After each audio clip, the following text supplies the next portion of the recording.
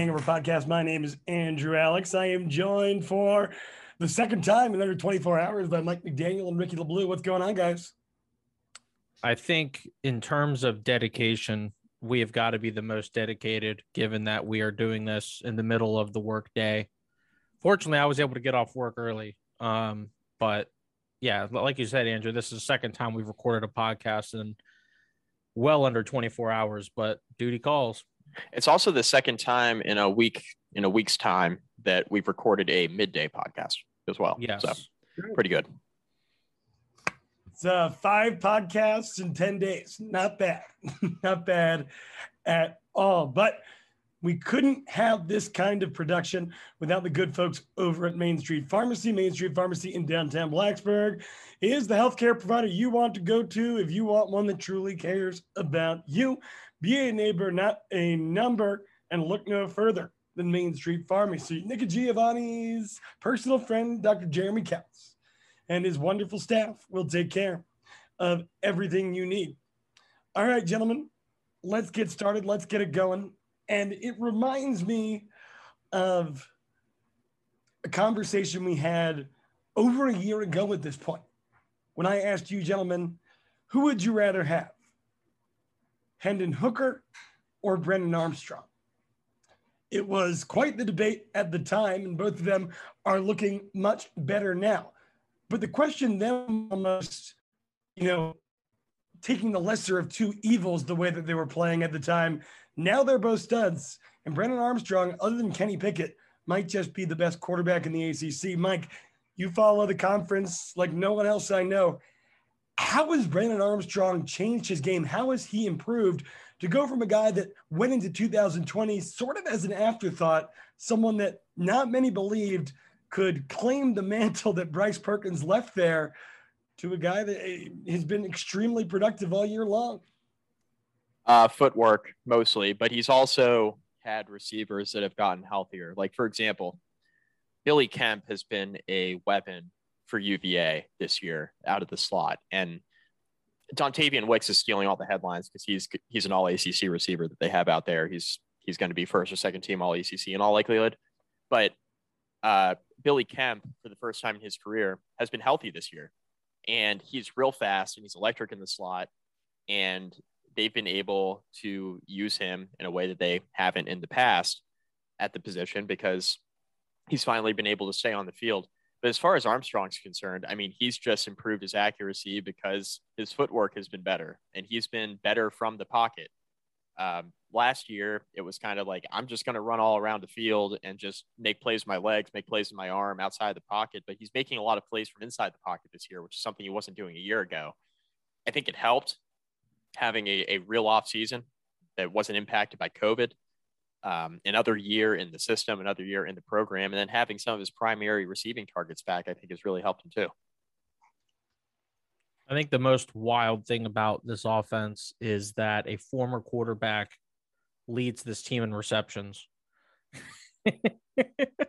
Like, Keaton Thompson has been just far really much better as a receiver than I think anyone expected. He kind of came to UVA as a quarterback, and then they quickly ushered him into the offensive weapon category.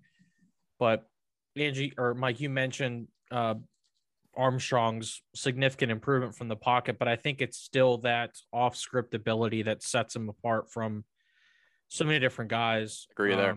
Yep. And in case anyone needed any evidence that of Brennan Armstrong's value or importance, he misses the Notre Dame game and they score 3 points. And yeah, Notre Dame's defense is good. Let's not act like they're not. But the very next week, UVA scores 38 on the road against Pitt, which is a decent defense in their own right. So Armstrong is certainly a fantastic quarterback. I would probably rate him third in the conference behind Sam Howell, Kenny Pickett. I think those two are probably a bit better, but Brennan Armstrong's growth is certainly undeniable. And what's crazy for me is that I remember watching him when he first started once Bryce Perkins had moved on, and he's not even close to the same player. Like he's so much better. He's so far along in his development that, he actually now has a legitimate chance to make a roster in the NFL. Whereas, a couple of years ago, that was just not going to happen. There was no way that was possible. The passing game is the name of the game when it comes to UVA's success, but it's not just Armstrong. It's Keaton Thompson. It's Dontavion Wicks. It's Billy Kemp. And that can't be terribly encouraging coming off a game where Tyler Van Dyke, played an excellent game from the quarterback position in the rain. The athletes were on the outside for Miami too. Virginia Tech's defensive backs just did not play up to the standard that the fans and probably coaching staff expect them to. Is this matchup a true weak spot for Virginia Tech? It's a problem. Yeah, it's a problem. And they have so many different weapons. Like Dontavion Wicks, everybody talks about him because he's their deep play threat. He's averaging over 21 yards a catch. He's got over 1,100 yards receiving. He's leading the team in touchdown receptions with 9. So he's awesome. But Keaton Thompson leads the team in receptions, like Ricky mentioned, a converted quarterback, and he's turned into an absolute weapon, probably even better than a lot of UVA fans anticipated when he came over from Mississippi State, and kind of what he's turned into is this kind of all-around weapon. Billy Kemp, like I mentioned, he's finally healthy. He's second on the team in receptions. Rayshon Henry is a senior. He's got over 500 yards on the year. Jelani Woods, tight end, matchup nightmare. He's like 6'7". He's fast. He's athletic. He opens up the middle of the field. We talked about Billy Kemp opening up the middle of the field, and even Keaton Thompson as well, opening up the middle of the field. But when you got a 6'7" tight end and Jelani Woods, a guy who is really, really difficult to bring down and really athletic, it's hard, man. It's hard. And I think Tech's in for it defensively for sure, because there are a lot of matchups that if I'm Brennan Armstrong, I really like. And even if Jermaine Waller bounces back and plays well like he has all year, with the exception of last week, even if he bounces back in this game and plays a Jermaine Waller type game on Dontavion Wicks, for example, that's only one guy. Like, they have 5 or 6 of them. And this is the same question. This is a very similar question we had of Virginia Tech going into the North Carolina game in the opener, right? The thing about this, though, is that a lot of these receivers are proven and have done it before. And now we're in game 12 instead of game 1. So this is just a situation where you're facing an offense in rhythm. Brennan Armstrong's back healthy. If he doesn't miss that Notre Dame game, Brennan Armstrong's probably in line for a 4,500 yard regular season. I mean, he's been really good. He's over 4,000 yards now after last week. We'll see what he does on Saturday against Tech. I mean, I hope he doesn't throw for 500 yards. If he does, Tech's going to lose. But I mean, he's a guy who has been really, really good at quarterback, but his weapons have been so good around him too. And when you have 5 or 6 guys you can spread the ball out to, I mean, they have 5 guys with over 500 yards receiving. I mean, that's incredible production out of your receiving and tight ends room. So they're really difficult to stop through the air, not as difficult to stop on the ground. UVA has not run the ball well really at all under Bronco Mendenhall. And this team is no exception. They've kind of given up trying to even establish a run game. It's not even in the calculus. No, they don't care. They'll just sling it. I mean, they'll just sling it around. And when you have a quarterback completing 65% of his passes, throwing for 4,000 yards, I mean, I'd be slinging it around too. They're going with the Carolina model to some degree. Carolina's a bit better at running the ball, but it's very similar. This would be the kind of game where I think Tech probably should play most of their defensive formations with 6 defensive backs on the field. Doesn't really matter who they are. Just don't put Dax and Alan Tisdale on the field at the same time, because I'm not sure that you're going to get any value out of that. Put as much athleticism on the field as possible to try and match up with the offensive weapons that UVA has, because Brennan Armstrong leads his team in rush attempts. Wayne Talapapa has not developed any sort of consistent ground threat all season. Again, UVA has basically given up trying to even attempt a consistent running threat. So And a lot of Brennan Armstrong's carries are just him scrambling, right, on a pass attempt. Right. Whereas, like, I mean, he's at 450 pass attempts this year.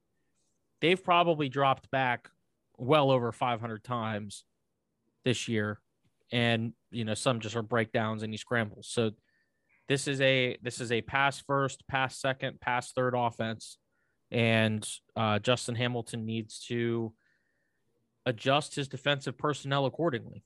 And the one thing I do want to add real quick, just to kind of tie that together in regards to Brennan Armstrong's rushing ability right now. I understand he missed a game against Notre Dame, but he ran the ball 126 times last year. He's run it 89 times this year. So even if you put that Notre Dame game back in there and say he runs the ball 5 or 10 times on Saturday, 10 would be high in my opinion. But say he runs it like 5 or 6 times on Saturday, like he's still going to finish the regular season well below where he was a year ago by about 20, 25 carries, I'd imagine. So, I mean, even with that one game that he didn't play in against Notre Dame, like this offense has been different around him this year. It's been less designed runs. It's been less of him running for his life and scrambling. Now he still hurts you with his legs. That's where most of his production has come in the running game, but it's been less of like, let's just run Brennan Armstrong right up the middle, which is something UVA was doing a lot, especially early in the year last year before he got hurt. So looking at we just talked about the running game, right? And UVA, poor running the ball. I mean, they have, like you said, they basically gave up. They have the least attempts in the ACC by like 50, but they're not good stopping the run either. Last in the ACC by a large margin. Pass defense wise, they're a little better, middle of the pack there, but Virginia Tech's offensive explosions have all come against teams that can't stop the pass. It seems like those have been the games when Braxton Burmeister has been able to get going. Given UVA's weakness in terms of stopping the run, do we expect to see a similar game plan? And maybe more importantly, do we expect to see more Connor Blumrick than Braxton Burmeister again? Burmeister is still the better runner on the team. He's not as physical, but in terms of his ability to have explosive plays, Burmeister is the guy. And in week 12, you just got to go all the way out, right? Or I guess it's technically week 13, but in the last game of the year, you just got to let it go and see what happens. I would certainly hope that Brad Cornelson's offensive game plan would be, we're going to try and shorten the game. We're going to try and win the time of possession. And we're going to try and keep Brent Armstrong on the sideline. That's Tech's best chance to win for sure. Tech is not going to score 40 points in this game. I don't think as bad as UVA's defense is, right. I don't think Tech is capable of scoring 40 points. Right. So, and UVA is perfectly capable of scoring 40 points. They've either hit that mark or fallen just short of that mark several times this year. So Tech needs to find a way to limit the possessions. Maybe they can force a turnover or two. Special teams would be a huge equalizer if they're able to get something out of that, either on the block team or the return team. But the game plan needs to be centered around the run. I really hope that they don't just go quarterback power every play, which is what it felt like against Miami. Tech underutilized the hell out of the running backs in the Miami game. We did not see enough of Malachi Thomas, did not see nearly enough of Raheem Blackshear. We did not see enough of Keyshawn King. We came away from the Duke game thinking, okay, Tech has 3 running backs who are hot. You know, Thomas got banged up early in the Duke game, so we didn't see him as much, but we all know what he's done over the last few weeks of the season. Why wouldn't you lean on those 3 guys and find ways to get them the ball and let them be the workhorse for your offense? It's at least certainly seems what Tech should do in this game. I don't know if Cornelson's going to take advantage of that, but we'll see. We've only got to deal with this one more week anyway. That's true. That's thank God for that. Bowl eligibility if you can figure it out. Yeah. I mean, if they win and Tech makes a bowl game, maybe Cornelson will get hired before the bowl game somewhere else, and then we can just have an interim OC because quite frankly, I'm not interested in another Brad Cornelison coached game after this. Yeah, and whoever's not playing quarterback between Burmeister and Blumrick can drop the plays in the sand on the sideline. I'd be fine with that for the bowl game. You're gonna have like Blumrick just holding up the sign and Burmeister like looking at the plays. And I mean, I'd be game with that. Knox Kadum hold up the sign. They're not going to play him anyway. Yeah, and then let's put Blumrick and let's just do a preview of next year. Let's put Blumrick in the game with Burmeister. We'll put Blumrick at like H-back, which we haven't used. No. They need to put Taj Bullock on the field. That's what they need to do. yeah. Well, we know that's not happening. We know that's I just assumed that wasn't going to happen. But yes, I agree with that. All right, gentlemen, any other keys to victory? I mean, it's going to have to be the North Carolina game plan, right? Run the clock, limit possessions, hope your defense can come up big, hope your offense can do just enough. Yeah, it's a similar game plan to what they had in 2017 when Tech's offense was struggling mightily. That UVA offense was not nearly as good, right? The UVA offense has grown significantly over the last few seasons. So Tech's not going to hold UVA to 3 points. We all know that. But in terms of the style of game, that's exactly what they're going to have to do in order to get this win. They're not going to be able to win a shootout. And if they don't run the ball well, then Tech has no chance of winning this game. And also they've got to just not get absolutely abused on the defensive end. If they can just give up 28, 30 points tops, they'll have a chance. But obviously the lower that they can hold this UVA offense, the better. It'll be good. Over under 18 combined carries between Malachi Thomas and Raheem Blackshear. We didn't see it last week. It's going to have to be over. I mean, it's like, I'm not confident in the over, but it certainly needs to be over. It needs to be over. I agree. That number needs to be like 30. Right. If Tech's going to have a legitimate chance to win this game. Like I'm fine with the number of passes being thrown at like 20 tops. Mm-hmm. I would try and run UVA into the ground and play this game as slow as possible and make it boring and ugly and stupid, and that's fine. Because if it gets you a dub, that's all that matters. If you keep it under 50 offensive snaps, but you're efficient with those 50 snaps, that's probably a pretty good path to victory for Virginia Tech. That's the number I would watch. And it's not like, I'm not saying like 50 empty snaps. I'm saying, are you making the most out of your 50 snaps, right? Can you sit on the ball, right? And be efficient and take advantage of your opportunities. And take care of the ball. No more damn turnovers. And Tech had been good with that up until the last few weeks. You know, yeah. Like Tech had been very good. And also the penalties. This offense is not capable of playing behind the sticks. Right. No, exactly.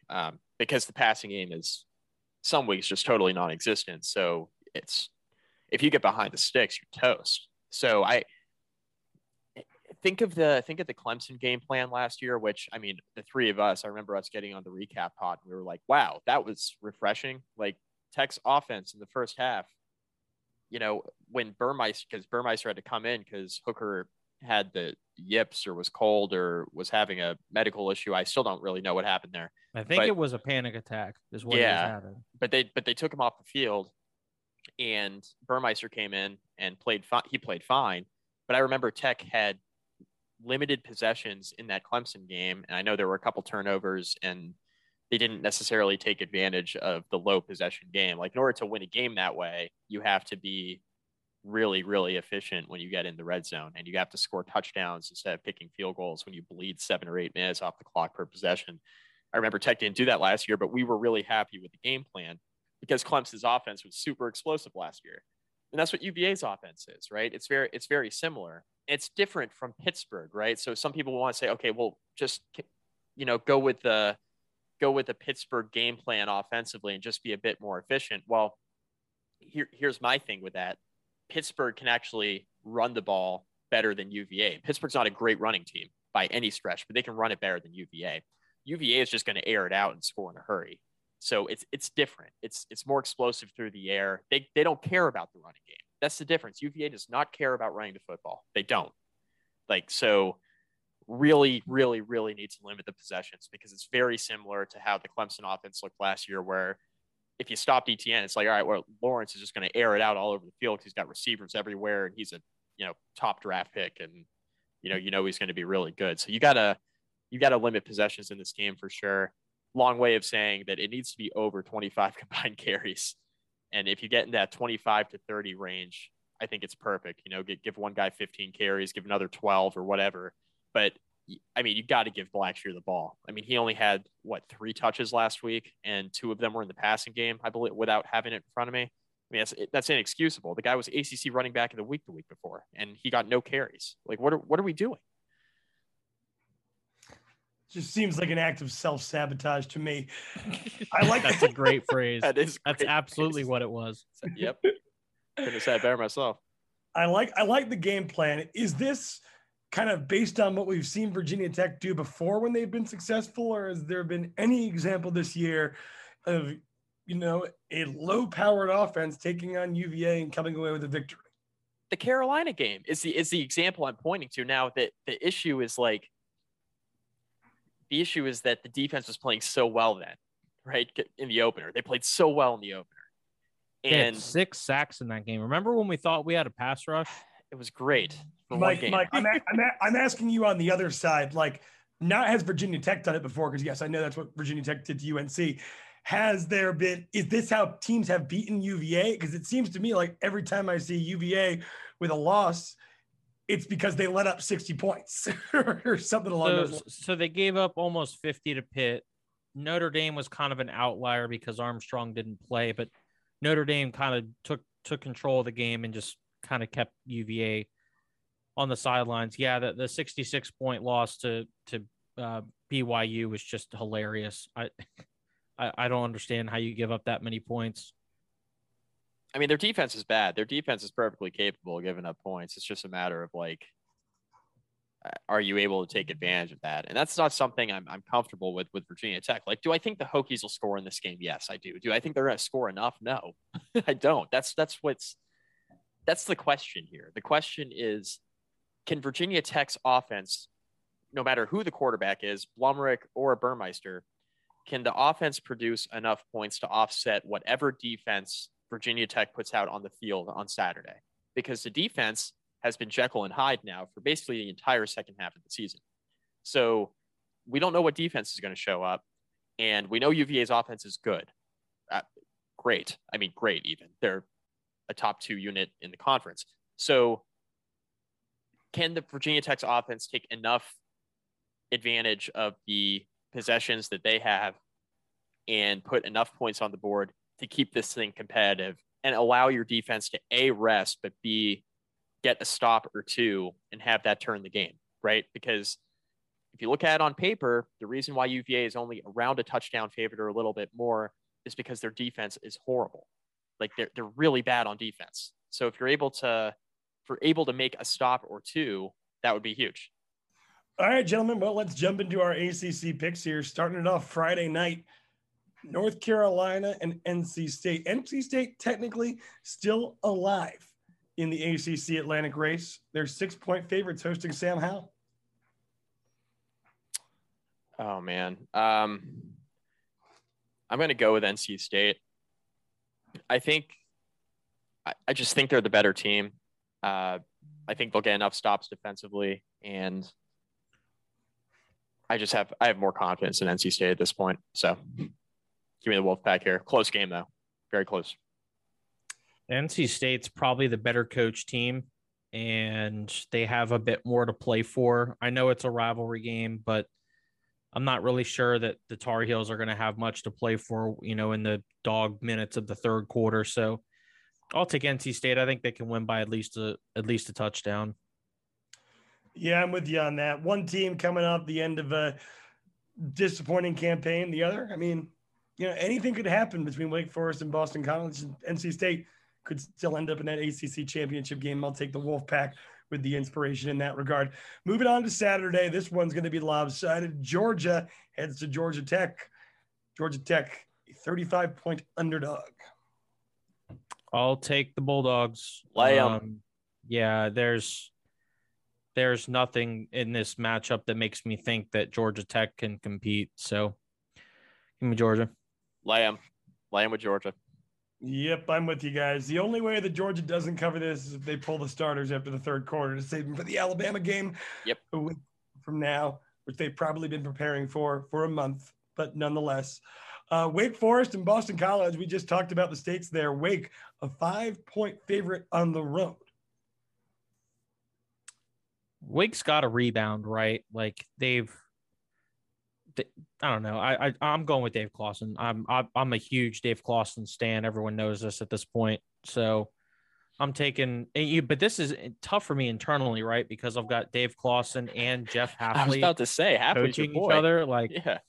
Like that's really difficult for me internally, but I'll take Dave Clawson. He's got the better roster. Wake bounces back. Yeah, I'm with you. I don't think Dave Clawson's going to let this team choke it all away. All right, moving on. I really want him to get to 10 wins. I really want that. Moving on here, we got Florida State, who's actually had a pretty solid second half of the season after an abysmal start, traveling to newly Dan Mullenless Florida, where the Gators are 2.5-point favorites. Give me Florida State. Florida State. Florida fired Mullen, and I like the way Florida State's been playing too. Like they've been rallying the second half of the year with Jordan Travis at quarterback. So give me the Noles. Yeah, Mike Norvell finally inspiring some confidence here in the second half of the year too. I'm very against picking teams in chaos and dysfunction, so I am going to go with Florida State as well. All right, 7:30 ACC Network. Pitt heads to Syracuse. Pitt, a 13-point favorite.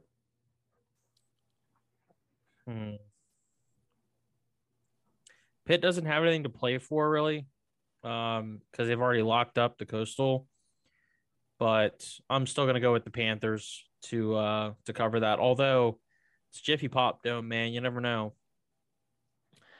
Yeah, Pitt's going to want to the only thing I can think of motivation to win this game is if you drop this game and then drop the ACC championship game, you're probably out of a New Year's Day game, right? Or in like a New Year's Six type game, maybe not like a huge bowl game. So, I mean, I think the bowl committee will be more apt to putting a 10-win Pittsburgh team in a big-time bowl game, one of those New Year's Six, even if they don't win the ACC championship a week from now. So, give me, long story short, give me Pitt. I think Syracuse will play better than they did last week, but give me the Panthers to win, probably around 2 touchdowns. Yeah, I'll take Syracuse in this one. More to play for. Dino Babers' job potentially on the line. They're playing for bowl eligibility. Sean Tucker's, all likelihood, final game with the Orange. So, yeah, crazy things happen in the Dome, and it doesn't seem that crazy that they can keep this game within 13 points. Moving on, big rivalry game and a potential big flex moment here for Shane Beamer as Clemson travels to South Carolina. Clemson, an 11.5-point favorite. This isn't quite War Machine Clemson, but they're definitely getting better. So I'm gonna roll with the Tigers. I'm rolling with Clemson. I had a discussion on my ACC podcast with Joey when we were doing our recap last weekend after South Carolina's win about how many points South Carolina would need to be getting for you to take Carolina against the spread. And it was funny because I said 9.5. Joey said 13.5. The line came out at 11. It's now at 11.5, splitting the difference. Give me South Carolina to cover, but this line is really, really good. I think Clemson wins, obviously. I think Clemson wins the game, but I think South Carolina does keep it competitive. And I'm going to take the Gamecocks to cover, man. I'm going down that rabbit hole. Yeah, I don't know. South Carolina's been playing well. They got home field advantage. They certainly have, I suppose, more incentive, more motivation in this game, trying to snap that in-state streak. But seeing what I saw against Wake Forest from Clemson, we know how good that defense is. The offense seems to be rolling a little bit more. I'm going to go with the Tigers to cover here. Kentucky travels to Louisville. Malik Cunningham and the Cardinals, 3-point favorites. Not sure why Louisville's favored. I'm gonna take Kentucky. With Louisville. I'm gonna go with Louisville. Actually, their offense has been really clicking last few weeks. I like Louisville close. think they pull it off at home. I'll take them at home. Why not?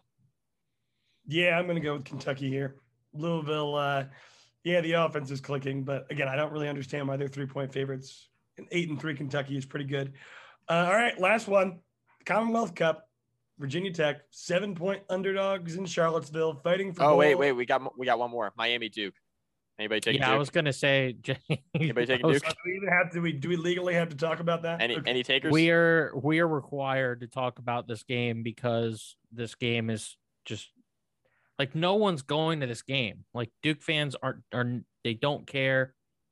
Miami fans obviously don't care, but Miami's going to cover that spread and they're going to go 7-5.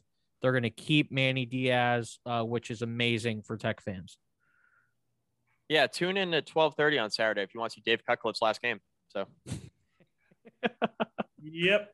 Again, I've been saying it. Will Healy to Durham, but Miami will cover this. I mean, if you think Duke can cover 21 points against anyone these days, you haven't been paying attention. The only argument for Duke is that Miami has gone into Durham as a 3-touchdown favorite before. In fact, multiple times, and they've lost outright. So.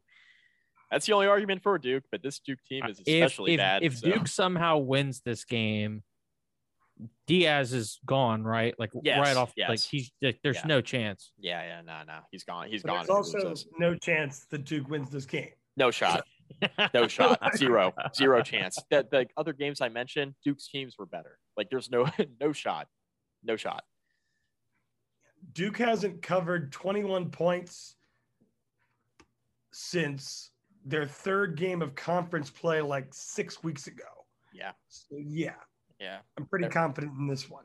But who knows? Mean, they've been just progressively worse. That's fair. That is fair. All right. Commonwealth Cup, Virginia Tech, 7-point dogs at Scott Stadium. What do you think? I don't want to do this. I really don't. I'm going to do it too. I spent the entire end of last week's pod like just absolutely jacked on JC Price energy, and now I get to sit here and pick UVA to win by more than a touchdown. Tech just isn't good enough. They're just not good enough. You know that this game might be close for a quarter and a half or something like that, or I don't think Tech gets absolutely railroaded by 4 touchdowns or something like that, but Tech's not going to have enough juice to keep this close. So give me the Hoos. Cup goes back to Charlottesville. We all get to be pissed off for another reason for 6-7 months. Yeah, I'm going to go with UVA as well. The only rationale I have for Virginia Tech keeping this game close is low possession, high efficiency, but Virginia Tech's offense has not been efficient. And the only argument that anybody is making right now for Virginia Tech to cover this spread is that, they've beaten Virginia 15 out of 16. It's like, yeah, they have, but this UVA team is just a lot better. So yeah, give me UVA. I'm going to say 34-17. I don't think it's particularly competitive. I'm with Rick. I think it'll be competitive for a little while, but I think UVA in the second half is just too much. Yeah, Mike, the path to victory for Virginia Tech that you said is absolutely on the money, but I feel like that's been the path to victory for all year. 5 of Virginia Tech's 6 losses, and they couldn't get it done. Yep. And UVA probably has the best offense of any of the teams that we've lost to. Maybe you could make an argument for Pittsburgh. Nonetheless, I don't see it happening.